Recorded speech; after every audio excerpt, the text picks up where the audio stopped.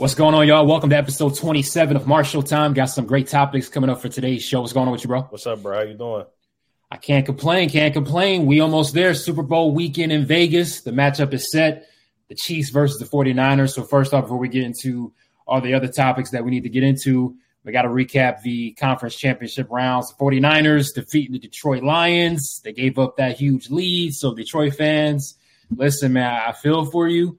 The toughest thing is, though, is that, like, you never know if that might be your best shot to get there, in the next decade, right? It's been so long since they got to that point. You would think, with the right coaching and Ben Johnson is staying in Detroit now as the offensive coordinator, maybe you'll expect them to be back at that point, but you just never know. In the NFL, you look at last year's playoffs, there's always like a few teams that didn't make it the previous year that step up and make it next year. So Detroit, the key for Detroit right now is, can they sustain that success?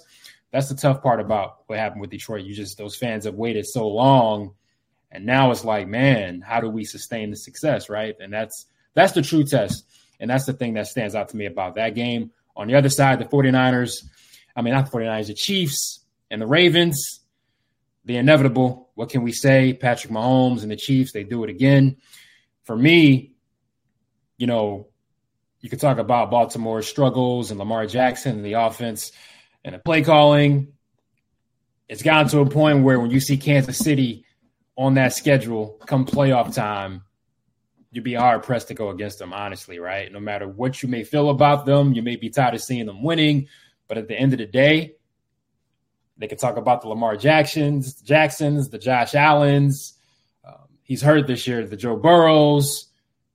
You got to pencil in Patrick Mahomes to get in a couple rounds deep at least. Like, he's gotten to that point to where you got to get past him, regardless of what wideouts he's throwing it to, the running backs that he's giving it off to. Rashee Rice, Isaiah Pacheco, these aren't household names, right? I know Travis Kelce is, but outside of that, the system, the QB, and the coach has proven time and time again. He talked about the Patriots, the system, the QB, and the coach. And this is what Kansas City is right now. And to me, Mahomes is at that point to where it's like he's on an island of himself. You cannot compare him to any other quarterback in the league. I think he's proven it time and time again. He has the championships, and he's proven himself. He actually won on the road in the playoffs this year. That was the next step in his evolution, right? They never had to play on the road like they have this year, right? And so he did it. What can you say more about him? He's like Michael Jordan and the Bulls in the 90s. They were the reason guys like Barkley and Ewing didn't have championships, because of MJ and the Bulls, and the Chiefs and Mahomes are the reason why the quarterbacks and teams I just mentioned, they're not getting Super Bowls. It's all because of Patrick Mahomes. And so that's my takeaway from, both games that we just saw this past weekend. Yeah, I agree with you 100%. As far as the Lions, man, like, they went wrong in so many ways. And the 49ers, like, they're the luckiest team I've seen in a minute. Because if we're being honest, they should have lost to Green Bay the week before. Like, all the dropped interceptions, dropped catches. Aaron Jones was playing like a beast. And they, you know what I mean? Like, Jordan Love was playing awesome until that last throw. But even with this game against the Lions, like, they were down 24-10. And Brock Purdy throws a bomb that should have been intercepted. It bounces off the Lions cornerback helmet, and Ayuk makes a catch. Things like that have just been going their way. I don't know how much longer they can sustain it, because if we're being honest, they haven't played a full good game of playoff football yet. In both games they played, they haven't played a good game. So they're going to have to play a full game against the Chiefs. But, they won. It is what it is. They're going to be moving on. But Dan Campbell, man, like, I give him credit because he changed the culture in Detroit for this season. Like, Detroit, they've never been to the Super Bowl, and this is the first time they've had a chance to go to the Super Bowl in years. And, he gets a lot of credit for that. But in that game, man, he made so many mistakes. Like, he didn't go for it to get a touchdown before half, and they were, like, right on the 2 or the 3 yard line. So he takes the field goal. Then second half, when he can go up 3 possessions, he goes for it. And to be honest, they should have got it, but one of their players dropped the ball. Josh Reynolds dropped the ball. So, but you should have just took the 3 there. But then he kept doing it and doing it and doing it. And it's like, I get that's your identity, but that should have been your energy in the first half. If you score that touchdown in the first half, you don't even have to go for it that many times in the second half. So, I don't know. I feel like that was just backwards to me. As far as the Chiefs, everything you said about Mahomes and Andy Reid was right on point. But we got to give credit to the Chiefs defense too, man. Like, they've come a long way. When Mahomes and Andy Reid were first, like, starting to build this dynasty that they're continuing to build on, their defense wasn't their strong point. But over the past season and like really past 2 seasons, their defense has become like really elite, especially their secondary. We already know they have Chris Jones, who's, he's great at stopping the run. He's great at getting pressures. But L'Jarius Sneed has, he's come a long way as being one of the best corners in the league. And they just did an awesome job on Sunday. Like, they had a game plan and they stuck with it, man. Like, a lot of teams don't do that. A lot of teams come in with a game plan, and as soon as, it's a little kink in the armor, they start scrambling. But the Chiefs, give credit to Steve Spagnuolo and their defense. They stayed with it. Their game plan was to keep Lamar in the pocket, make him throw, and it worked perfectly, man. And honestly, Lamar, he has to work on improving as a passer too. He's made strides since he's gotten into the league. But if you're a quarterback, an elite quarterback, it's going to come a point in time where you have to win with your arm. And he has yet to do that in the playoffs. We've seen it time and time and again. The last time he won MVP, they lost to the Titans because the Titans employed this same game plan. Let's get out. Let's get a lead. Let's make Lamar throw them back in the game, and let's control the ball when we get the ball back. They had Derrick Henry. The Titans were killing them. This time, the Chiefs didn't have a Derrick Henry. They got Mahomes and Kelsey, though. You know what I mean? So if he wants to get it done, he's an elite talent, but he has to get the pass in the ballpark down, man. Like, I'm not saying he's a terrible thrower of the ball, but he has to really learn how to become more accurate, be smarter with the ball. That pick he threw was terrible. Triple coverage for what? Yeah. So, I don't know. They got a lot of work to do, but I mean, this was the Ravens' chance to do it because they already destroyed the 49ers in the regular season. So the confidence would have been there for them, but they couldn't get past the Chiefs at home. And that's just, I mean, I know that's heartbreaking for them. Yeah, man, with the Ravens, like, it's always easy to say this person gets the blame or this thing gets the blame. It's never that easy, right? Just as building a winning culture and organization is from top to bottom, losing a game is from top to bottom, right? You don't lose a game because of one instance, right? And so Lamar has to improve. Yes, the Ravens have to stick to what they've been, right? Why don't you run the ball more? Why don't you help the quarterback out?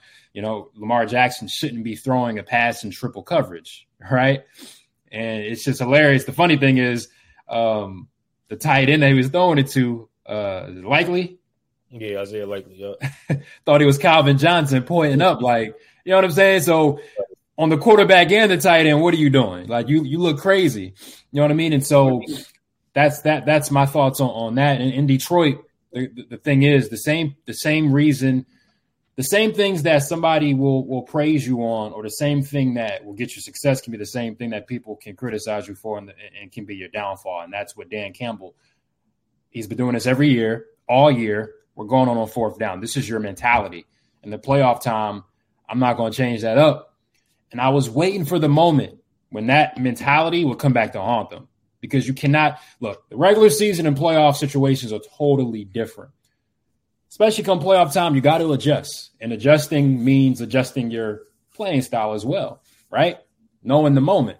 And so the thing with Detroit is they had their moment in the playoffs. Like, how are you going to respond to adversity? This is a young team, up and coming, a first, not a first year, but a pretty new head coach, right? He's not a veteran head coach. This is his first experience making it this far into the playoffs, right? Especially for most of these guys on this franchise, they were tested. You got knocked down. How do you respond? We saw what happened, right? Whether it was Josh Reynolds dropping the ball, Dan Campbell refusing to kick a field goal on 4th down against a team like San Francisco, with the coach who's been there, a team that's been there with talent, you can't make those mistakes. And that's what we saw from Detroit. That's why it's rare to see an up-and-coming team like Detroit make a Super Bowl run. Like teams like the 49ers and the Eagles that made it, the past few years, the Patriots, the Rams, the Chiefs, they have experience from the sidelines onto the field. Like there's a history, right? They know how to handle certain situations, right? And so that's what it comes down to Detroit. Like the same thing that Dan Campbell hung his hat on, that belief in his team, which is huge. But sometimes you got to temper that. You got to adjust, like pride before the fall, right? Like that same thing that can get you up to that highest level can also bring you down, right? And so I think this is a learning lesson for the franchise, maybe for those players and for the coaches, and we'll see. So San Francisco, Chiefs, I'm not sure if you have your pick yet, but I'm going with Mahomes. It's simple to me. Like I've learned not to go against Mahomes in these moments. Brock Purdy versus Mahomes. I know that matchup, who I'm going with. Defensively, I'm excited to see what the Chiefs can do against that 49ers offense. We got to see how Brock Purdy handles the pressure, how he handles the Chiefs defense, as you just mentioned. This is a legit Chiefs defense. And I think Mahomes can have his way. I think he's going to win another Super Bowl ring. That's my pick. Yeah, I'm leaning towards the Chiefs too. I mean, obviously because of Mahomes, but also, like I said, their defense. Mm-hmm. And I'm gonna be real. I'm not a Brock Purdy believer. Like, he still hasn't shown me that he's really that good of a quarterback. And it's just me. It's just my honest take from it. Like, he's made some good plays. Like last game, he did use his legs. He used his legs well. You know what I mean? But some of those throws were bad throws, drop picks, or players were, his players were saving them, deflecting them. The Chiefs, if they can get those hands on those picks, especially if the Chiefs can just wrap up and tackle, because we know the Niners game. They want to work the short game. They want to get it to CMC. They want to get it to Debo, Ayuk, Kettle. They got weapons. But the thing is, if the Chiefs can wrap up and tackle and don't let these guys get the rack yards, it really should be no way the Chiefs should lose, because at the end of the day, they have the better quarterback. They've been there. They have the better coach, right? So it's just all about executing at this point. And I'm just going with Mahomes now. Like I said, the 49ers, they've been getting lucky. So it's the Super Bowl too. We know, and it's in Vegas. Anything can happen. Once you make it, anything can happen. Mm-hmm. So, but I'm going with the Chiefs, man. They just have to get it done and execute, honestly. And at the end of the day, like I said, the Niners haven't played a full game of good playoff football yet. Mm-hmm. The Chiefs, I've seen them, play their game in both games. In the conference round, people would say, well, their offense didn't put up a lot of points, but they took care of the ball and they played field position football. They didn't let the Ravens get a lot of momentum. You know what I mean? And when they did get momentum, they made key plays. So that's just what it is for me. I'm going with the Chiefs. And shout out to Andy Reid, man. As Eagles fans, we know what he did for the Eagles organization, what he meant to that organization, because when he was brought on to coach Philly, that franchise was down. Like, they were struggling, right? And so he turned that franchise around, and we know the history of what he did, the NFC Championship appearances, the Super Bowl appearance. He didn't win in Philly, but he got that franchise back on the right track, and he always seemed to be a quarterback guru. Whether it was, Donovan McNabb was a top pick. We knew what he was supposed to do, but the Coy Detmers, the AJ Feelys, right? It didn't matter who was brought in at quarterback at certain points.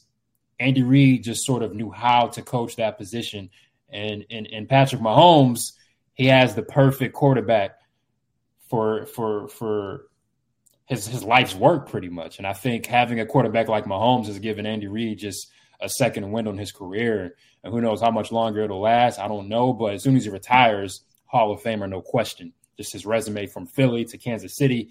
We talk about Bill Belichick as the greatest coach of all time because, yes, he has the rings. But Andy Reid is in that conversation as far as top coaches ever. I don't know why you want to rank them, but when it's all said and done, even right now, Andy Reid to me is a walking, living – he's a coaching legend, what he's been able to do. And so I just wanted to give my salute to the Eagles legend. When Andy Reid wins, Eagles fans win too. I always like to see him do well. So shout out to Andy Reid. Yeah, it's always love to read. And it's just funny because, like, when you think about it, the stuff that he's done with Mahomes, you saw the early stages of it when we had Vic and McCoy and DJ and Macklin, like, those guys, like, and you could see Andy Reid was kind of building what he wanted to do further down the line, and one can say, well, we should have kept him. And that's been a big talking point in a lot of the Philly media this week. But, honestly, it was time for him to go here. It was time for both sides, right? Yeah, it was time for both sides, and it worked out. We ended up getting a bowl not too much longer, and then he's going on to, cement his legacy as one of the greatest coaches. So, you can't complain. Both sides won. People always say, oh, well, what if he stayed and, he said, oh, let's get Mahomes. What could have happened? We'll never know. You know what I mean? One can dream, but at the end of the day, he's still a Eagle, Eagle legend.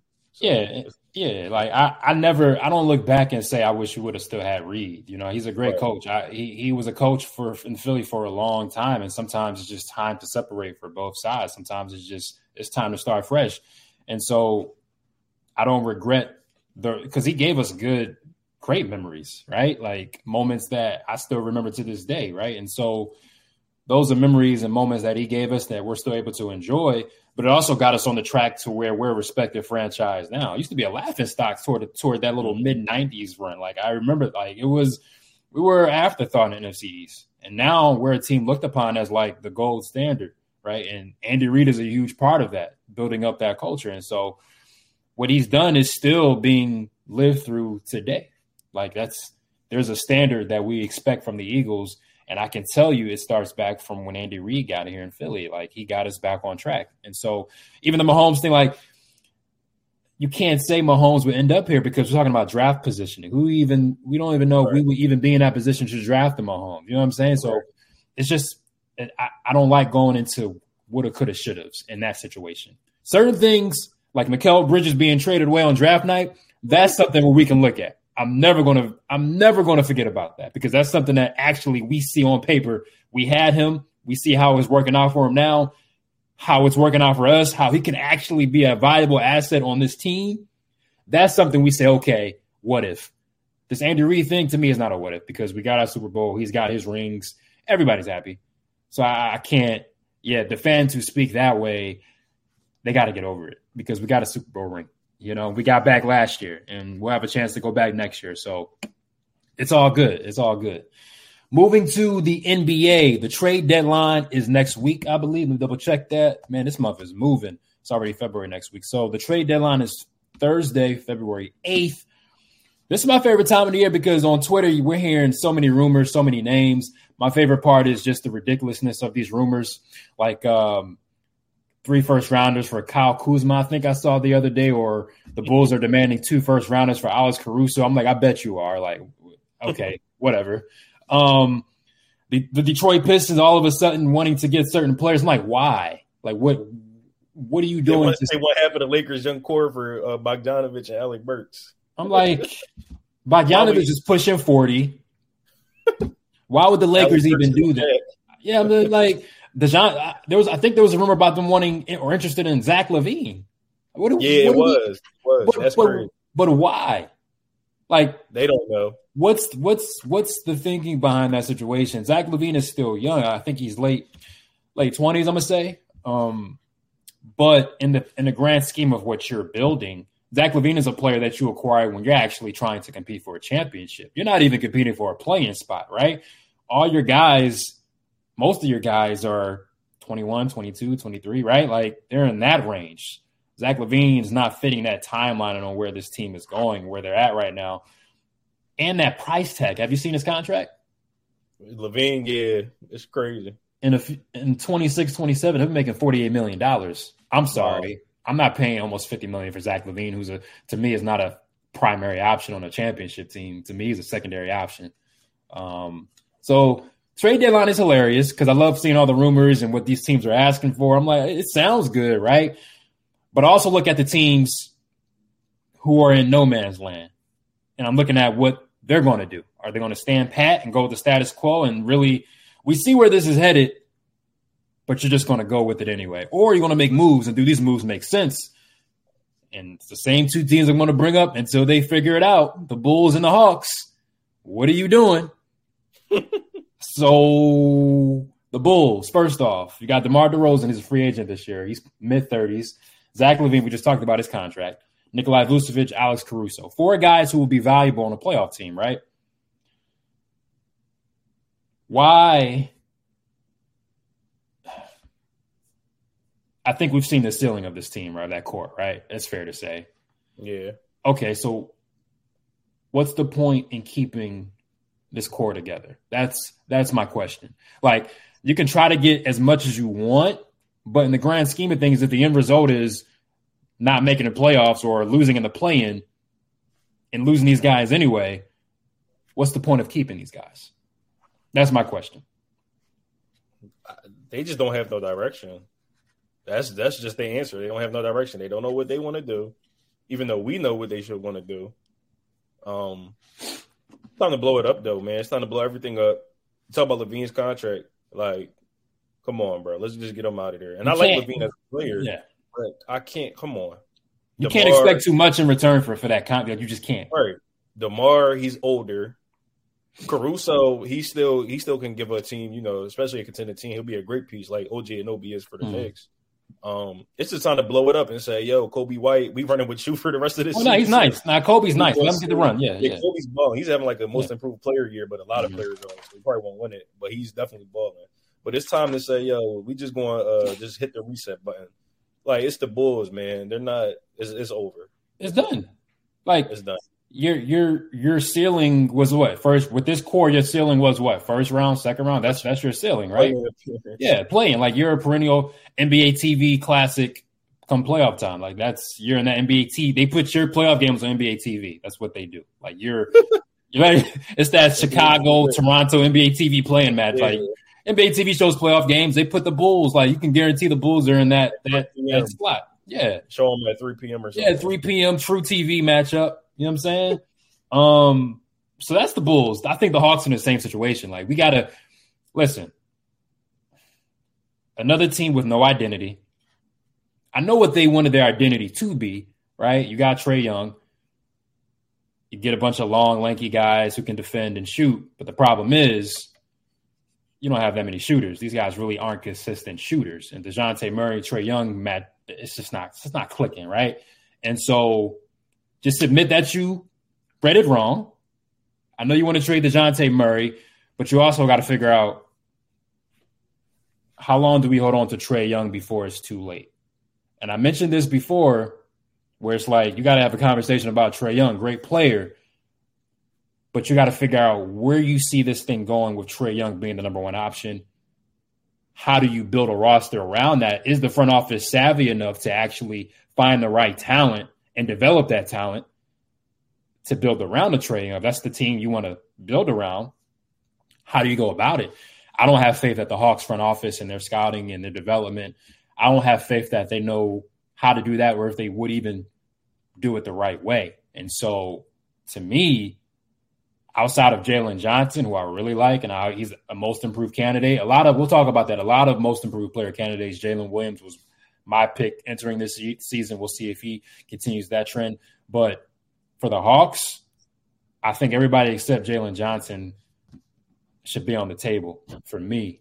Move up Kobe Buffkin. He's been doing his thing in the G League. Let him get run. But for me, the Hawks, where are they at right now in the Eastern Conference? This is how I tell how bad it is for you. What's that? They're 19-27. So they're 11th, right? Yeah. They're tied with the Nets for 10th place in the Eastern Conference, right? The Nets. So your record you are what you are. You're the Brooklyn Nets with Trae Young and DeJounte Murray. And so for me, Hawks fans, I don't know how you feel about this, but outside of Jalen Johnson, you got to entertain all conversations and offers at this point. Because before you know it, 2 years, 3 years go by, and Trae Young could be like a Dame situation in Portland. Then what? That's what I see for this. It's what the Wizards did with Bradley Beal and John Wall. You held on for too long. Now what do you have to show for it, right? That's where the Hawks are. They're at that fork in the road. And whichever decision they make could determine the franchise for the next handful of years. That's my take on the Hawks. Yeah, and I give the Hawks, I give them an A for effort because they tried. They tried. A lot of teams don't try. Yeah. They tried. It's just, like you said, it's time to admit that it's just not going to be what it is. Like DeJounte and Trae, DeJounte needs the ball in his hand. He's not a great off-ball player because he's not a great shooter. You know, he's very streaky. His defense, I mean, he plays good defense, but I feel like his defense isn't good enough to mask their offensive struggles, and it's not good enough to even mask Trae's defense. You know what I mean? It's not like he's like a Kawhi or OG. Like, he plays good defense, but it's just not that. And then honestly, like you said, they don't have consistent shooting. DeAndre Hunter, he showed flashes, but he's been hurt. So it's the Hawks. Like, at the end of the day, what are they really going to do? Trae, I feel like he's going to end up in a situation how Nash was, right? We know Nash was on the Mavericks early on, and, you know, he went on to a new team. He went to the Suns, and then he became, like, really, really elite. Like, he was already good, and then he became, like, MVP, historic offense. Trae could be in the right situation. Trae could do the same thing Halliburton is doing in the right situation, right? But the Pacers have built that. Like, they have tons of shooting, and they play they play that way. They want to get out and run and get up threes. You know what I mean? Mm-hmm. So I don't know what it's going to take. You know, trades, they can do all the trades they want, but how many more moves are we going to make? How many experiments are we going to have? Yeah. To where it's just like, bro, it's time to just, move on. So we'll see. Yeah, it's tough, right? Because Trae Young is a franchise player. He puts fans in the seats, right? And so if you let go of a talent like Trae Young, you're admitting to your fans, like, this is a full rebuild, right? And that could take years. And so the pressure's on this front office. Like, time is ticking, right? Because there's always new talent, new teams, right? The Pacers have surpassed you. The Cavs have, like, these are young, the Magic, like, these are teams that are all above you that aren't going anywhere. You know what I mean? So the question is, how do you compete against how do you compete against teams that are sort of similar when it comes to the age, right? And most of the teams in the Eastern Conference aren't old. Like, the Boston's 2 stars are young, right? The Sixers, Embiid isn't, he'll be 30, but he's in his prime. Maxey is just touching the surface of what he could be. Giannis isn't going anywhere, right? The Knicks have a young, Brunson isn't old. OG isn't old. The Cavs are young. The Magic are still growing. The Pacers are still growing and getting better. So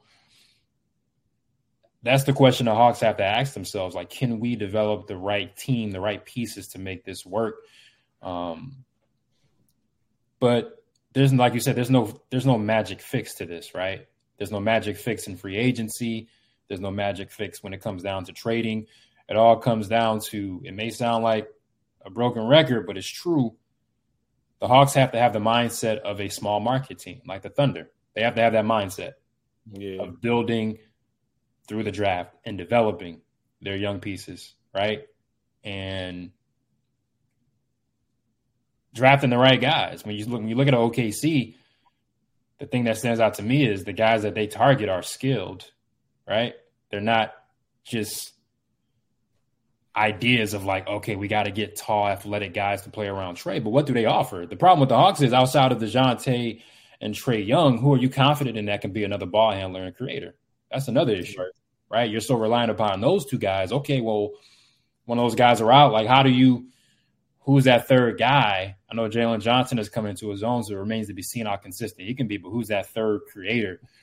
I think to be a title contender, you have to have that third creator, that third ball handler, and I don't think the Hawks have that right now. And that's the issue to me, that's another big issue for the Hawks. Yeah. I also have, coming to the Western Conference, 2 teams that I have questions about. I have an idea of what one of those teams should do. While the other team is sort of, to me, it's like they're in a good spot, right? The first team is the Warriors. I'm looking at the standings once again. 19-24. You're behind Utah. Utah's in the 10th spot. Houston's 11th. Golden State's 12th. You have one more win than the Memphis Grizzlies, they're picking up guys on 10-day contracts left and right, I saw. To me, the Warriors, it's over.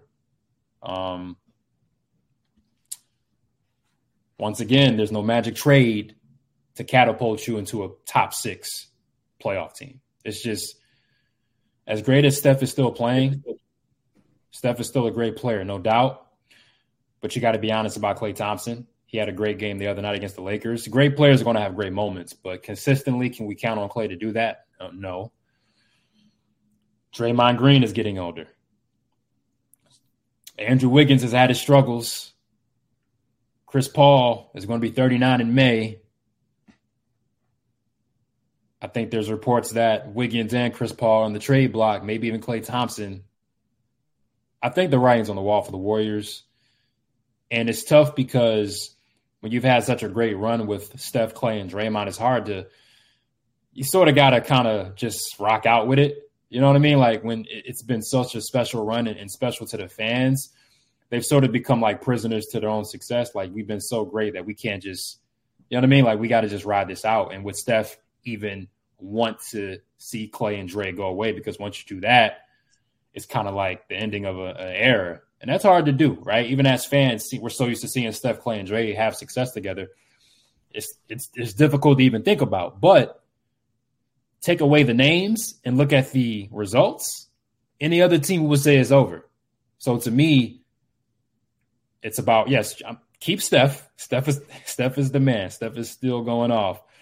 What I've been saying from Jonathan Kuminga is promising. This year, to me, letting Steph do his thing, add to his great resume, allowing Jonathan Kuminga to just tap into what he's been doing, because I'm seeing him driving into guys, big boying guys, and just he's tapping into something. Like this is the Jonathan Kuminga I was expecting to see at the start of the year, but I love what I'm seeing, and I want to see him continue to grow and evolve. And you can't. They've been sort of in two timelines, trying to win and develop, and it's just not going to work. More often than not, it's not going to work, right? That's why what the Thunder are doing is so special, because they're still developing, but yet they're still winning. But so to me, it's over for the Warriors as we know it. You got to make these deals, see what you can get, maybe some picks, some young pieces. There's no veteran out there who logically would go to the Golden State and you're going to be a championship contender. So it's done. Am I off with that, with the Warriors assessment? No, I think you're right. Because, I mean, the reality is, look, let's go back 2 years ago, right? Mm-hmm. When Jordan Poole was still like a good player, mm-hmm. right? He was that beacon of hope that's like, okay, as these guys get older, we have another. They were calling him the third splash, bro. We have another that can shoot and make crazy plays, and he can handle the ball. He can do this and that, right? After that Draymond incident, we know basketball is a mental game. Now, it's not an excuse because, I mean, he still has to perform. He still has to be a pro. But the reality is, you could tell he lost his confidence. Mm-hmm. He lost the chemistry with the team. He lost the confidence.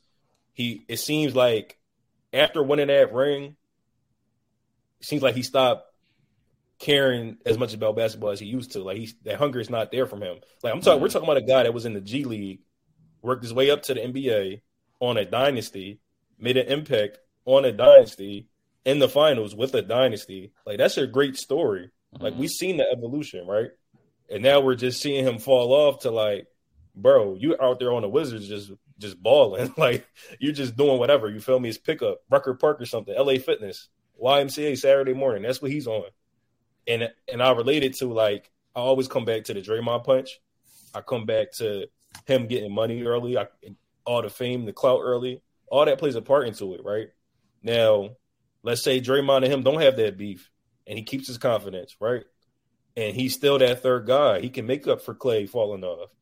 You know what I mean? And we got to have a talk about Draymond, man. Like, we know he's been incremental to the success of the Warriors, but he's also played a part in their downfall. He's the reason KD didn't stay. You know, him and KD got into it. KD said, I'm out.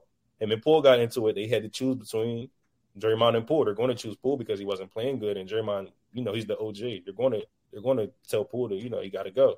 So we got to have a talk. We got to have an honest talk about Draymond too, man. Like I don't want to say he's all to blame for this because the Warriors management, they made some, you know, questionable moves too.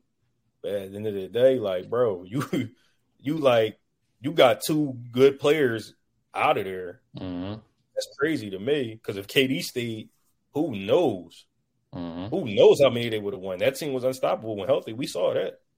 So I don't know, but it's definitely time to get it out of there. I'm still a believer in Clay, like in certain spots. Like I feel like if he went to like another team, a contending team, where he doesn't have to get as many shots as he normally wants, you know, he could come in and be that timely shot guy like Ray Allen was for the Heat. I can see him doing it for certain teams because he still can shoot it, but it's just not what it used to be. His defense isn't what it used to be. So I don't know, man. It's a crazy situation, but like, you know, it happens all the time in sports. Dynasties end. That's just what happens.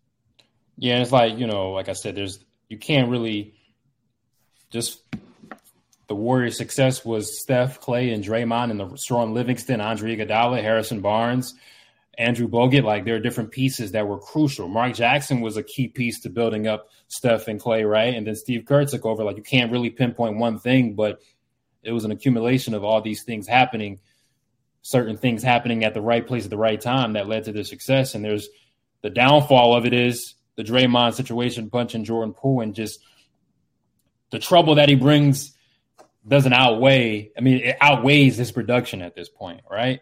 And also, you can look at the drafting and the development, right? fans will always look at James Wiseman, the second pick, over LaMelo Ball, right? I see what the Warriors were trying at the time. I said, I see what you're trying to do. James Wiseman could possibly be the best big man the Warriors have had during this era of Steph, Clay, and Draymond. I saw the vision, but skill-based wise, if you have a LaMelo Ball here in Golden State, how much freeing is that for a Steph and a Clay, right? You drafted Jonathan Kuminga. It looks like that's probably going to work out for them. You drafted Moses Moody at the 14th pick. I don't know what happened, what's going on with him, right? Whether it's a confidence thing. Once again, basketball is all about confidence, right? And so Moses Moody was a solid prospect coming out of college, and seems like his playing time has been up and down. Now, who knows if he's in the plans of the Warriors in the future, right? And so there's so many things that you can look at when it comes down to the Warriors in the spot that they're in. But if they keep the roster as is, they're going to struggle to be a 10th seed in the Western Conference, right? And you can't – Clay's not getting younger, Dre's not getting younger, Steph's not getting younger, Chris Paul's not getting younger. Like, what's the future of this franchise? Like, what is it? Are you going to rock out with the big three until they retire? Or are you going to really make moves to figure out, okay, where do you want this franchise to be in 10 years? Because once again, just like the Hawks, they're in a fork in the road, right? Do you want to make moves now to figure out the future, or do you want to take a chance and let the status quo remain and be a perennial lottery team for the next handful of years? And the Warriors are tiptoeing that line. So we'll see what they decide to do. The other team I had a question about, like, it's actually one of my favorite teams to watch this year. I like their makeup, and they have a bunch of guys who will be great pickups for any playoff team, like mainly Lauri Markkanen, for sure. The Jazz. They're 10th in the West, 24-24 right now. Lauri Markkanen, Chris Dunn, Colin Sexton, Jordan Clarkson, Simone Fontecchio, Kelly Olynyk, John Collins, Walker Kessler. Like, these are really solid ball players, right? And so when you look at them being competitive, you look at the roster, it's not that shocking, right?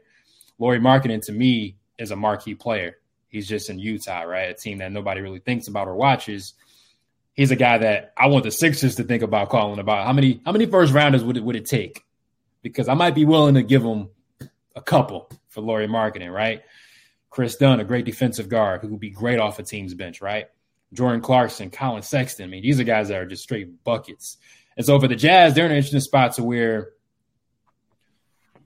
you have your number one guy in Lauri Markkanen. You have a bunch of great, solid pieces. To me, I think they're in a great spot, honestly. You're going to field a bunch of calls from teams, and you weigh the offers, because every single guy that I mentioned could help out a team right now. And so for me, Danny Ainge in Utah, I think they wait and see what they're going to do, because to me, it's gravy. If they make the play-in, maybe they sneak into the playoffs, right? Like, who knows what happens. But to me, they're ahead of schedule. Danny Ainge just wants to collect draft picks anyway.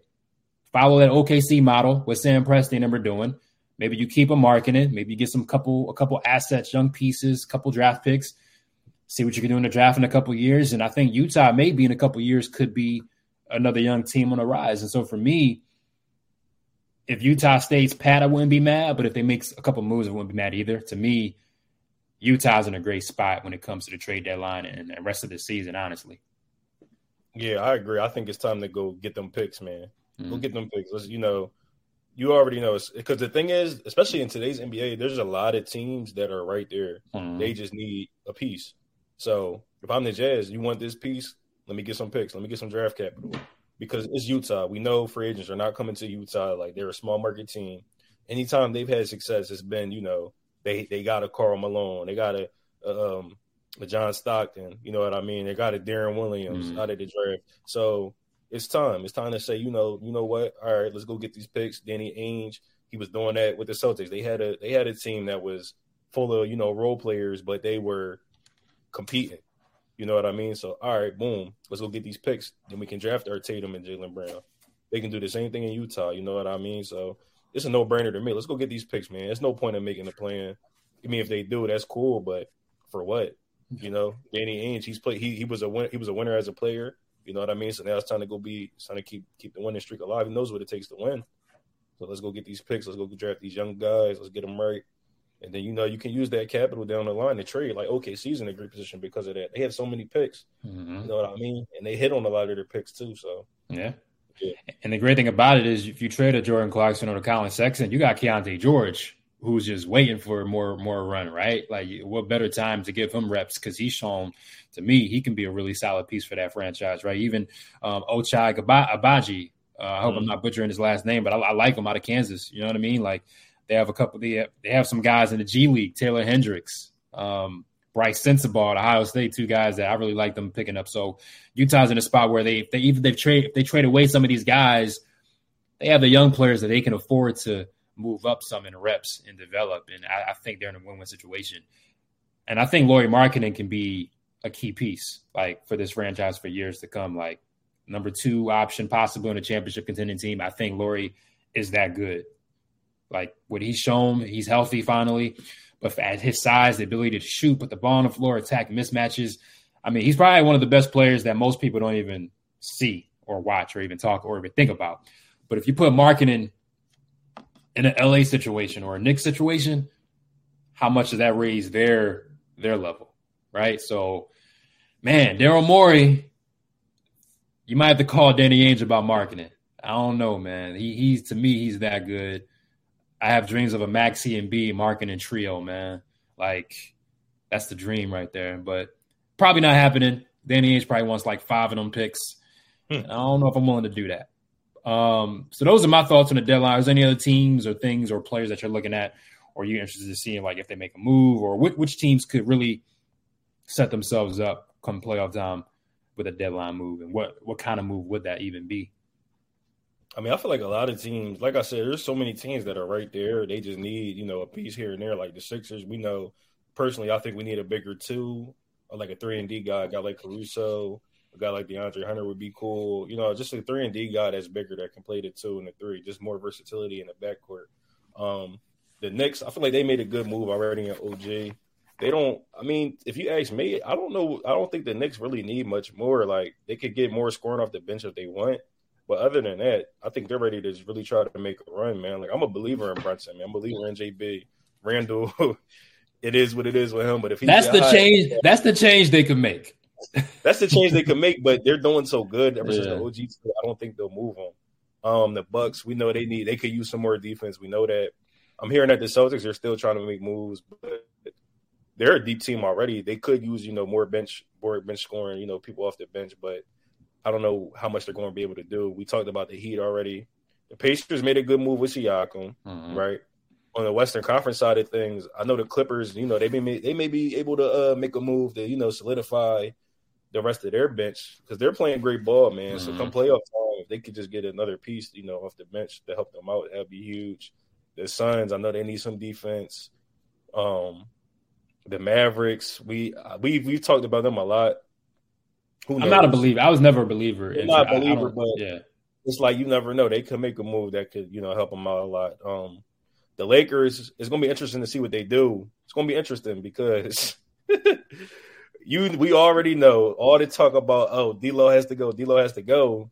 And then he goes on this streak of balling, and it's like, okay, are we going to trade him or not? And now a lot of the sources are saying they're not going to trade him.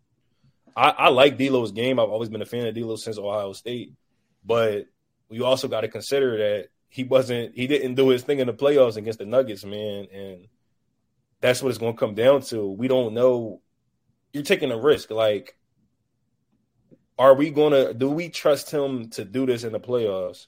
I'm not saying he won't. I'm not saying he will. We just have to see. Like, we really don't know. Because every time we've seen him in the playoffs outside of Brooklyn, he's been the 3rd option, and he hasn't really performed to that level that we know he can. But at the same time, it's because, truthfully, D'Lo isn't a 3rd option. Like, that's not his game. His game is ISO, pick and roll. Let me create my own shot. He's not a catch and shoot guy. He's not a stand in the corner guy. So the Lakers, they have a crazy dilemma, man. It's like, do we get rid of D'Lo? And if we get rid of him, what are we getting? Because his value isn't that high right now.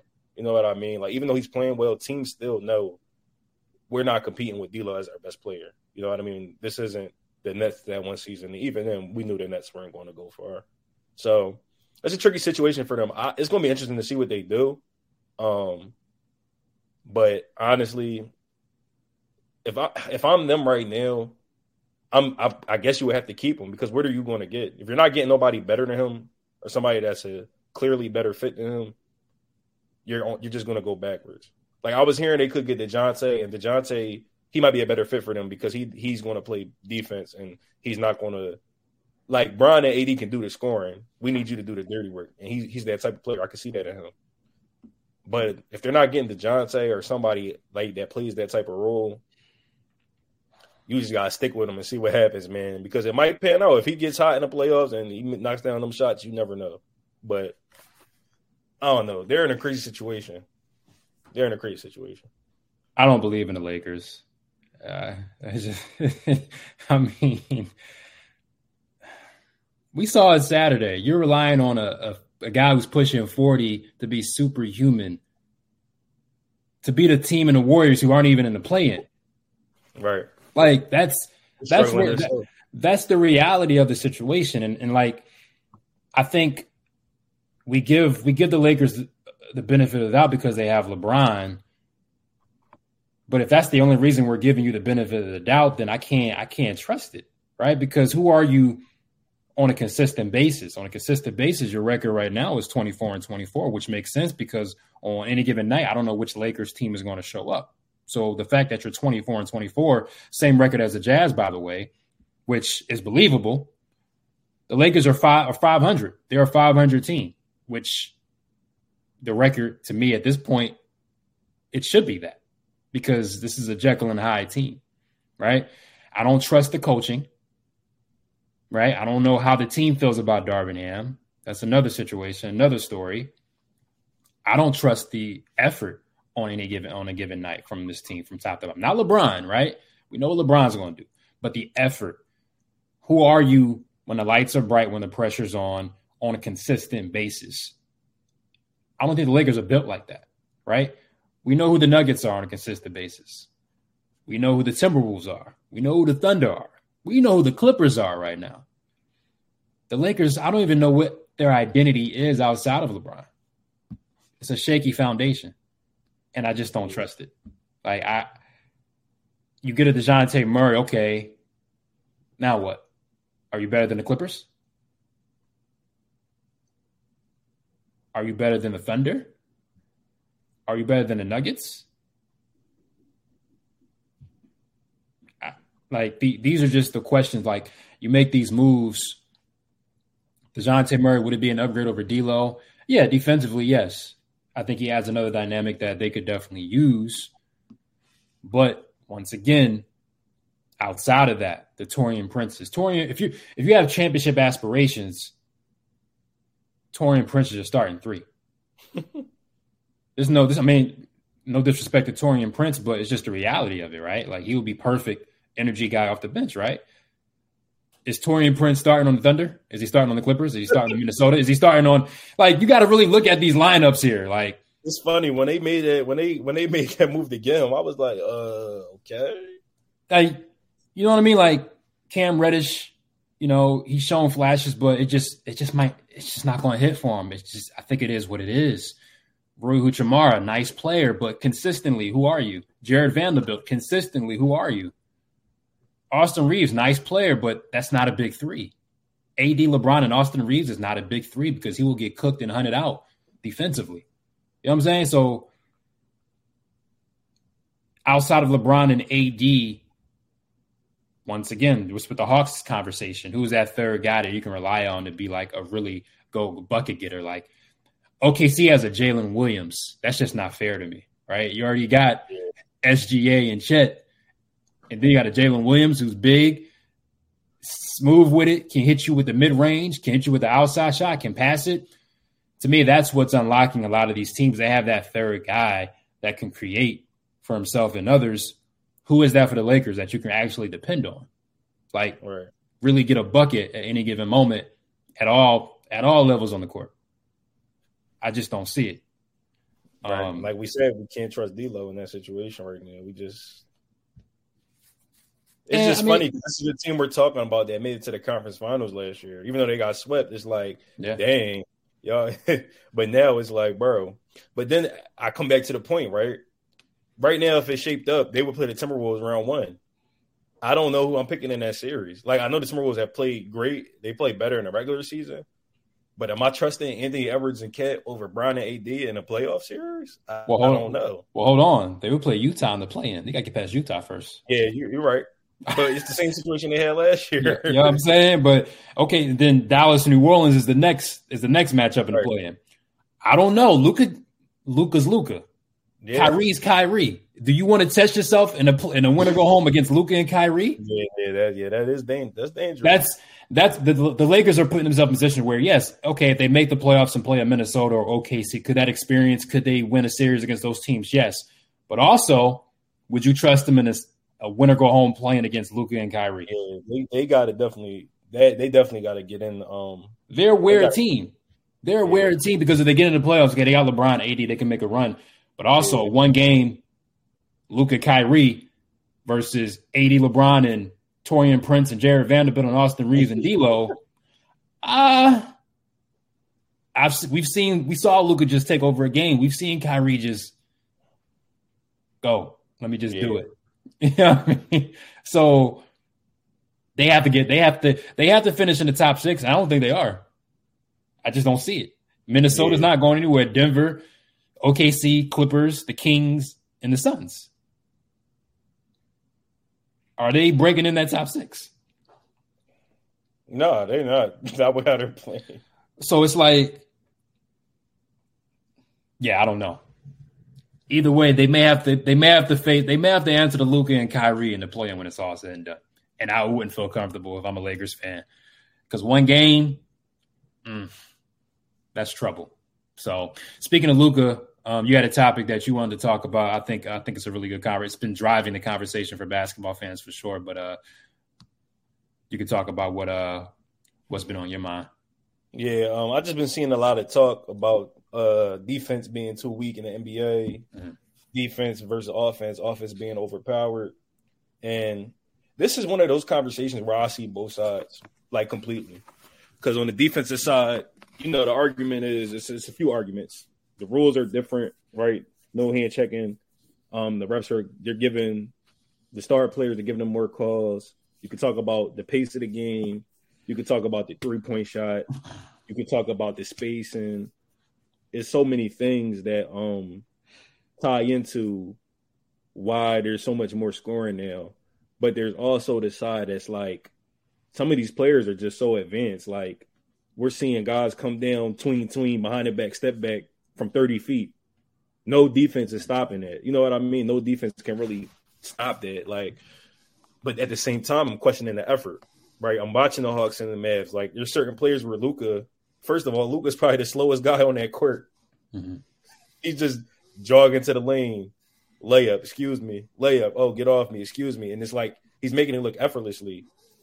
So I'm torn. I'm like, bro, are these guys that good? Or is defense that bad? That's the question that's been coming up. And it's a little bit of both. These guys are that good. Like, Luka is more advanced than a lot of the players that we've seen in history, right? And B, at 7 foot, what he can do, he's more advanced than a lot of the big men that we've seen in history. But at the same time, there comes a time where as a player on defense, you have to say, you know what? I'm not even going to let you touch the ball. Like when Cat was going crazy that other night and he hit, like 8 threes a half? Mm-hmm. We're denying him a half court. We're not even letting him touch the ball. He's not, because all he wants to do is get it and shoot, right? Mm-hmm. Let's deny him. So I don't know. It's a tricky situation. And it's just like, even when you watch the game, if you go back and watch Kobe's 81 points, it's tough bucket. And a lot of it isn't even off the dribble. He's doing a lot of, coming off his screens, coming off a down screen, catching it, pump fake, 2 pump fakes, bumping into somebody and one. It's a lot of footwork involved. It's not so much of the easy looks that, these guys are getting today. So I don't know, man. It's just and then again, I look at it like this. There's certain guys that are dropping 40. Like, who dropped 40? PJ Washington dropped 40. That's how you know something was off with it was crazy. The matrix was off. Everybody on Twitter was like, bro, what's going on in the NBA? And we got Paul Pierce tweeting, he's tweeting, I miss defense in the NBA. And guys were clowning Paul Pierce because they showing clips of him getting his ankles broken. But the truth is, Paul Pierce was getting buckets in a tougher NBA era. It was hard to the shot. You go watch some Paul Pierce clips. Paul Pierce is not athletic. He's not the most athletic guy. He doesn't have the craziest handle, but he knew how to get a shot off and he knew how to make them. And he was clutch. Yeah. So I don't know, man. Like I'm 50-50 on it, honestly. What do you think? It's complicated, right? Because I don't want to start this. The game has evolved, right? So the skill level of basketball players offensively naturally is going to take a lap over the defensive evolution, right? Because defensive skills don't change, right? You get low, hands out, move your feet.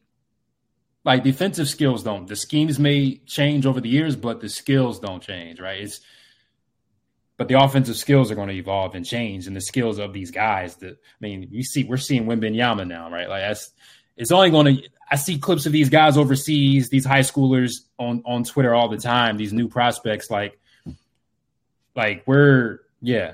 it's so far gone now. Like it's almost at a point to where to be a basketball player, you have to got to be able to shoot, dribble, pass, rebound, and you got to be pretty much a 4 or 5 player in basketball now to make it to the NBA. Like that's just what it is, right? And so with that, this evolution of positionless basketball, you're going to have these coaches who sort of are going to come up in that era, right? And they gravitate toward that style of play. And so you're sort of kind of forced to stick up with the times. Like look at Rick Carlisle, for instance, right? How he's changed his philosophy over the years. He's been around for a long time. He's seen it.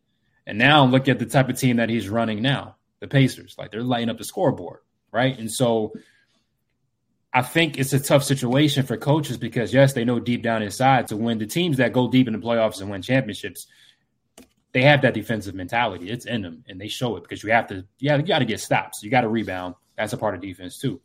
And so the teams that win are still going to play defense. They're still going to buckle down, right? And so for me, it's a combination of a lot of things. Like I just said, the evolution of offensive players, the skill, the evolution of even just the mindset of coaching and just how teams are brought up. Now you look at the high school game, middle school game, like it's running and gunning. It's lighting up the scoreboard, positionless basketball. Players and coaches are brought up in this era and they see what's going on. This is how you compete. That's just where the game is right now. Defensively, the values don't change. It's always going to be about your effort, your determination, and your buy-in to whatever the coaches, whatever the scheme is, right? And so even the non-athletic players who I've talked to or I've watched over the years, you can still be a good defensive player by knowing the tendencies of a player, of an offense, by being at the right spot, watching film, knowing I got to be here because I know this guy he's going to favor here. Let me beat him to a spot because I know he likes to go here, right? That's what it comes down to, actually being a student of the game and want to be good defensively. Right. And so I know I just said a lot, but I hope that made sense. But that's just my takeaway from watching the game, being a student and a historian of, painting what's where the game was, where it's at, and where it's going. That's how I see it. It's a tough spot as a coach, though, right? Like, you see where the game is at, and to me, positionless basketball is the wave right now. That's how you have to play this game. Look at the Thunder, right? When it comes to building a team now, right? Evaluating players. Yes, physically, do those players have the ability to defend? But also mentally, do they have the psyche and the determination to want to defend, right? You got to look inside that player's heart and that mind, right? You can't just always see it on a stat sheet, on a box score, but actually watch what they do. Because if they haven't come up playing defense, like look at Dame in Milwaukee. Right. What do you expect? Right. He came into this league not playing defense. Same you can't all of a sudden, year what? Flip the switch. I'm locking down now. No. Kawhi had it in him. Like, guys that are known for their defense, like they had it in them from day one, right? And so it's a mentality to me that you got to have. And as a coach, you can do the drills, you can practice, but at the end of the day, I think it comes down to an individual standpoint. That's me. That's my feeling on it. Yeah, and I can agree with that because I'm seeing a guy like Kevin Durant. He's been one of the best on-ball defenders this year, by the metrics. And even if you just watch the game, like it was a game against the Kings where he turned that game around in the fourth off of his defense and sparked the whole comeback. And we're not known like KD. We know he has the tools to play defense, but he doesn't always lock into that, because he's a killer scorer. I don't blame him, but when he wants to, he can. So you're right. It's definitely a mentality thing. But these guys are just so advanced. It's like sometimes what can you do, bro? I got a guy like Luka's out here. He's doing a slow in between the legs dribble, doing this little step back from 30 plus feet in your mouth. What are you going to do? Yeah. You know what I mean? So, yeah, like the offensive game is always going to evolve. Right. But defensively, how can you evolve it individually? There's nothing different you can do. Like when James Naismith invented the game to now, defensively, as far as the individual, what can change? Right. It's many ways to score. It's not many ways to play defense. Defense is defense. How I was taught when I played, get low, slide those feet. Like there's only man in front of you. Yeah, like what do you help defense? Like these are basic things that aren't going to change. There are schemes that dictate, how you want to go about it, and there are, matchups that dictate how you want to go about it. But outside of that, the guys are going to get bigger. They're going to get faster. We got a 7'6" guy that can handle. He did a sham guy the other day. Vic did the sham guy. That's crazy. What are you going to do? You know what I mean? And so it's tough. And as a coach, like if I was a coach in the NBA, I would want to get a positionless players because that's just what I value, and that's where the game is at. That's how you have to compete. Right? You got to have multiple guys that can just push it, handle it, and be creators. That's where the game is at.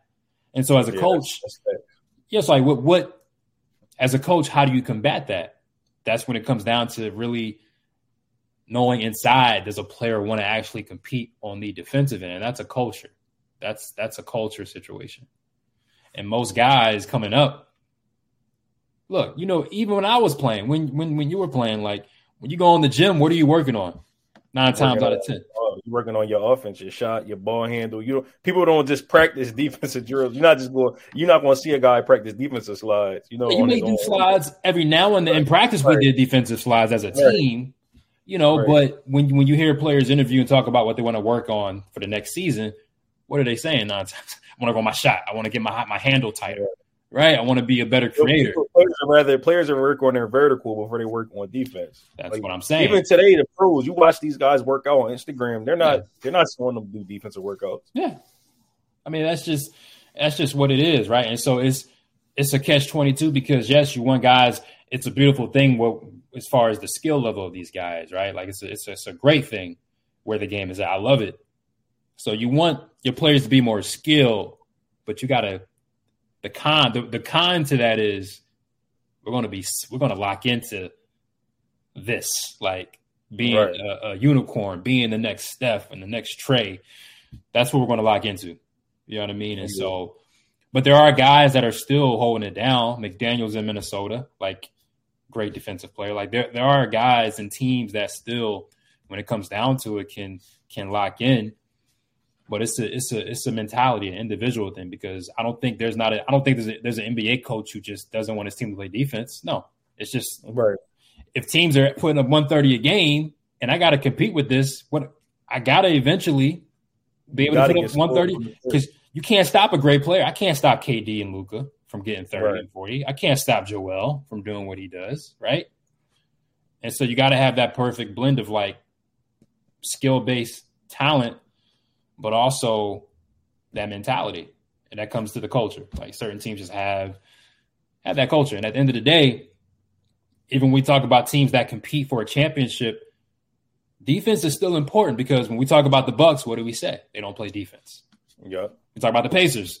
They don't play defense. So the teams that we talk about as far as championship contenders, we say, okay, defensively, they have that switch. So when it's all said and done come playoff time, defense still matters. Regular season is what it is. Like you're going to have moments where you may not be in it fully. It's 82. It's a grind, right? So you're going to have these moments. It's just that nowadays, even in the 80s, like if the skill level was where it's at now in the 80s, we would have these scoring nights too. Yeah. We just would. Michael Jordan had 60, when as a young bull against the Celtics, right? David Robinson had a 70 piece, in the 90s, which is not talked about. David Robinson had a 70 piece. But we don't talk about David Robinson he's a great player, but he's not in our minds. We're talking about the best scorers of all time. But David Robinson. But I think it's the frequency too. Like we're seeing more guys get 70 points, but that goes into the fact that it's more guys working on skill things. Like guys are more skilled these days. We have players. You have a short guy like D Mitch and Dame dropping 70, and you have a guy like Embiid dropping 70. Then you have a big guard dropping 70 in the span of 2 years. You know what I mean? It's just so many different players that can do it. And like I said, man, like there's so many ways to score. There's only but so many ways to play defense. So. Pace and space era of basketball. With pace comes more opportunities to shoot and score. With spacing becomes more opportunities to get your game off. And that's just where it's at. From all levels of basketball, from the boys to the girls, middle school, high school, college game. College game is still kind of rough sometimes. They'll lock down in college. They're even evolving. Yeah, they are. They are. You know what I mean? So I don't know where, honestly, I think we can expect to see more of this because the guys that I'm seeing on Twitter from these scouts, they ain't getting shorter and they can all shoot and dribble. Like I'm seeing the top prospect. What's his name? Is it Alexander Sarr? Yeah, he looks crazy. I don't know where they making these dudes at, but I'm looking up the name now just to make sure I get it right. Imagine Hasheem Thabeet came in his era with handle. That's what I'm saying. You know what I'm saying? Yeah, Alexandre Sarr is a top prospect, 18 years old. He's 7'1", but he can move around a little bit. Yeah, like this is where it's at right now. Like new league. It is what it is. And so, yeah, as a coach, what do you do? So I think that'll be an interesting topic, a conversation. Maybe we can bring a coach on one day and talk about that, maybe a high school or college level, pro level coach and get their viewpoints. Because I think as a coach, like I think you're stuck between a rock and a hard place. Like you gotta play defense to win, but also you want to have guys that are skilled and can handle and can shoot and can do all these things to compete. I don't know. It's a tough situation. You know what I mean? Yeah. So that's just what it is. Like we're no longer – you can't just be – I think there's only one type of specialist that will always be in demand. That's a shooter, a three-point specialist. Yeah. As far as a shot blocking specialist, you got to be able to – I think at this point, you got to be able to defend the rim and also shoot as a big man, right? Like that's what they want now. A shot blocker, and he can stretch the floor as a shooter. That's just what it is right now. So – good conversation. We can definitely revisit. I would love to get a coach on and talk about that. But we went at it for a little over an hour. I like that. The longest show we ever did, but it was a good convo. Yeah, it was a good convo for sure. Episode 27 will be up and running. Shout out to we're trying a new streaming new recording platform. That's what's allowing us to go longer, and we're going to figure out this editing thing and. We got a lot of capabilities with this one, too. I'm excited to see what we can do with it. But look for more exciting stuff for us, setting up some websites. You know where to find us, Apple Podcasts. We're on Amazon Podcasts now. Working on Spotify. We got to figure that out. We're setting up a Substack. Yeah, we doing some things. We're going to get the social media up and running, too. IG, you mentioned TikTok, I think, Twitter. So we try and do it. This is the development phase, and we're growing. And by this time next year, definitely, I'm excited to see where we're going to be at. So it's going to be some fun stuff. Thanks for rocking with us. Episode 27 will be up and running, I would say, in a day or so. Give us some time to work out the editing kinks on this new platform. But we got y'all. Thank y'all for watching and listening. All right. Peace out.